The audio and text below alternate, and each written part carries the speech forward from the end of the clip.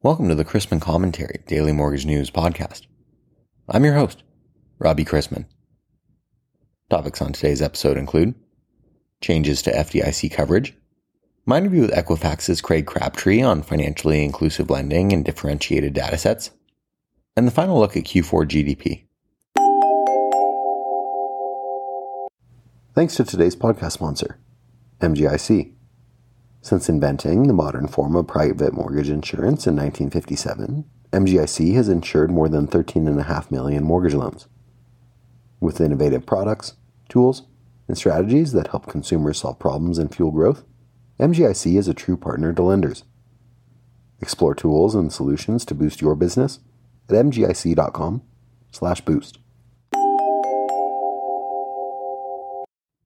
The next time you're rolling your eyes at a difficult loan file or exasperated with the behavior of a whiny client, remember that there are worse professions. Being a real estate agent is not bad either. Remember, not all real estate agents are realtors with a capital R, and there are many fine agents that aren't. There are over 1.5 million realtors in the United States as of January 2023, but as I mentioned yesterday, only 578,000 active listings nationwide. You can do the math. Do you have the product set to help those buyers? I don't know how much it costs real estate brokerages to have their name listed in Housing Wire's 1,061 real estate brokerage firms in the Real Trends Nation's Best rankings that are a compilation of the brokerages who do not rank in the top 500, but are no less impressive. No less impressive? Shout out to good old HW, which has quickly developed the reputation that any award is up for sale if you pay enough money to us. For today's interview, I wanted to welcome back to the show Equifax's Crabtree to talk about financially inclusive lending and differentiated datasets. He's the Senior Vice President and General Manager of Equifax Mortgage and Housing. In this role, he manages the company's mortgage, rental, and real estate industries across all solution and product categories. Since joining Equifax in 2010, he's expanded the capabilities that service these industries to include employment and income verification services, capital markets, and property and data analytics. So I'm very happy to have you back on today, and I want to start by talking about financially inclusive lending, which is a term that's pretty new to me. Can you explain it to our listeners and then kind of talk about the importance? Yeah, thanks, Robbie, and glad to be with you again. So, traditional credit reports remains a strong indicator of credit history and past financial reliability, right? We've used a tri-merge type of credit report for well over 30 years.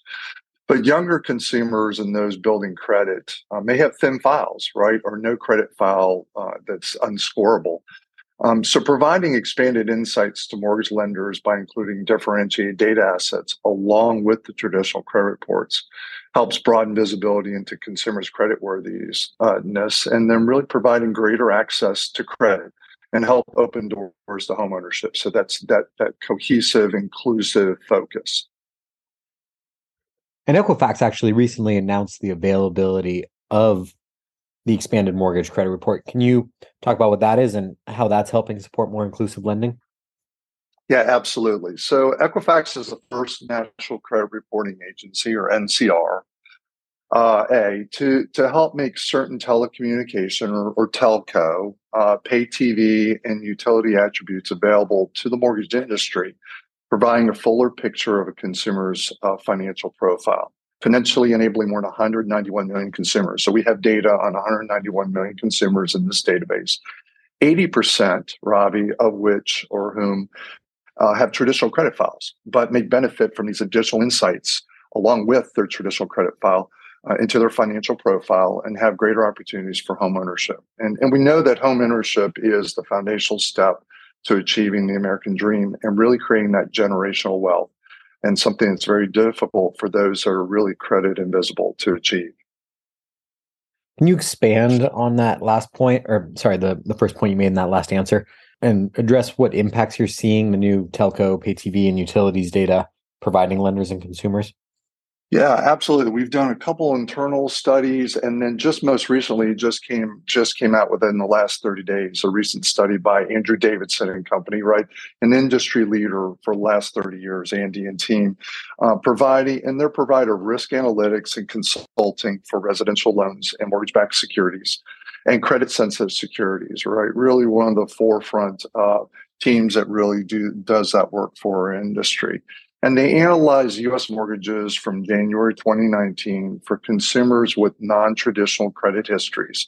So think young, thin file, or no hit, and found a strong correlation between positive consumer utility payment history and the future positive mortgage payment performance. So the firm's research really confirmed this correlation across a wide range of credit scores, and most notably in two buckets, right? So the high end of subprime, so credit scores that are in that 580 to 619 range. So that'd be the high end of subprime through the lower side of prime. So credit scores 660 to 719. Those score bands that might have, might have faced more challenges in obtaining a mortgage, right, or a lot more documentation to get through the mortgage process, or who might have been offered higher rates based on their credit files alone.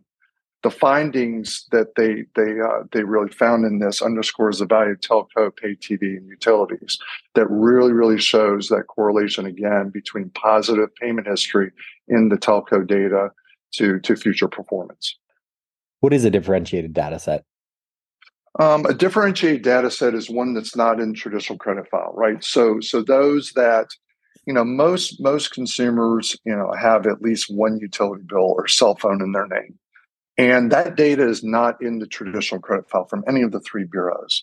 And utility data is widespread and a powerful indicator, especially as people are really starting their credit journey.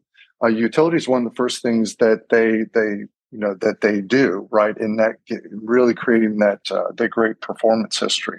So the report that I'm talking about really will be delivered along with the credit data and supports that assessing of credit risk around the financial ability for the consumer to make their monthly payments. So it's really encouraging performance data that was uncovered by Andrew Davidson and shows that strong correlation between, again, you make your utility payments, and again, as you're creating or really establishing traditional credit within the credit file, great performance equals, really that swing at that to get the mortgage.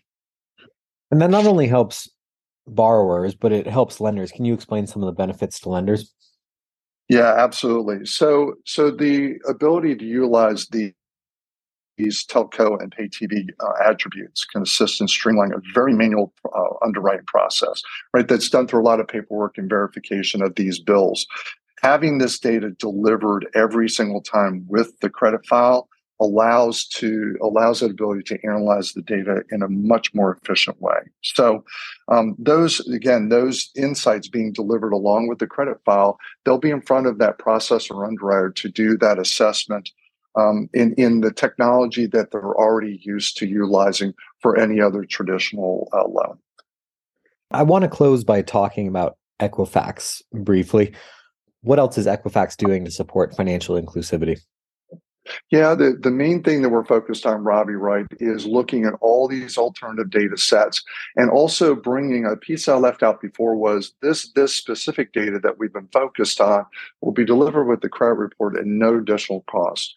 We're focused at Equifax on helping people live their best financial lives, and this should help support a number of industry initiatives, not only in mortgage, but in other areas to provide underserved populations with the same opportunities to succeed and benefit from the nation's financial system, banking system.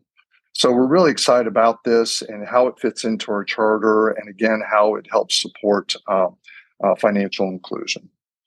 I have one bonus question for you, because I've had several guests on the podcast recently that are espousing the values of alternative credit data, and I kind of wanted to get your take on that. They say it renders some of the old ways of looking at borrowers' ability to repay dated at the very least. What's your take on the new types of alternative credit data companies that are popping up and their ability to measure borrowers' creditworthiness? We are laser focused around all data assets that help give the best picture around risk assessment in all the industries that we support to allow and open up doors for consumers to unlock their financial dreams. So we're making sure that in a very structured format, especially as we've invested in the cloud, and we're able to bring these insights in a very economical way and a complete way to all the industries that we support, that they can digest that, look at their rules-based and risk assessment profiles, and make the best decisions from a risk assessment and open up the maximum amount of doors for consumers. I love to hear that. Craig, thanks for making the time to talk to me today. All right. Thanks so much, Robbie. Wonderful being with you. Take care. In testimony before the Senate Banking Committee, Federal Reserve Vice Chair for Supervision Michael Barr and Federal Deposit Insurance Corp Chair Martin Grunberg outlined potential regulatory steps in response to recent bank failures. The proposals could include enhanced banking stress tests, as well as changes to FDIC coverage and a long-term debt requirement for banks with assets of $100 billion or more that aren't categorized as being systemically important. Turning to mortgage rates, there wasn't much rate movement yesterday, despite the overhang of potential MBS FDIC sales from the failed bank portfolios. We learned that consumer expectations for inflation over the next 12 months remain elevated at 6.3%. That's not good news, as the Fed pays close attention to inflationary expectations and consumer confidence surveys. Separately, the forward-looking pending home sales index grew in February for the third consecutive month, according to the National Association of Realtors. However, year-over-year, pending transactions dropped by 21%. Today's economic calendar includes updates on Q4 GDP, as well as weekly jobless claims, and Freddie Mac's primary mortgage market survey. 3 Fed presidents are scheduled to speak: Boston's Collins, Richmond's Barkin, and Minneapolis's Kashkari. We begin Thursday with agency MBS prices roughly unchanged, and the 10-year yielding 3.55 after closing yesterday at 3.57%. Talk about a whipsaw.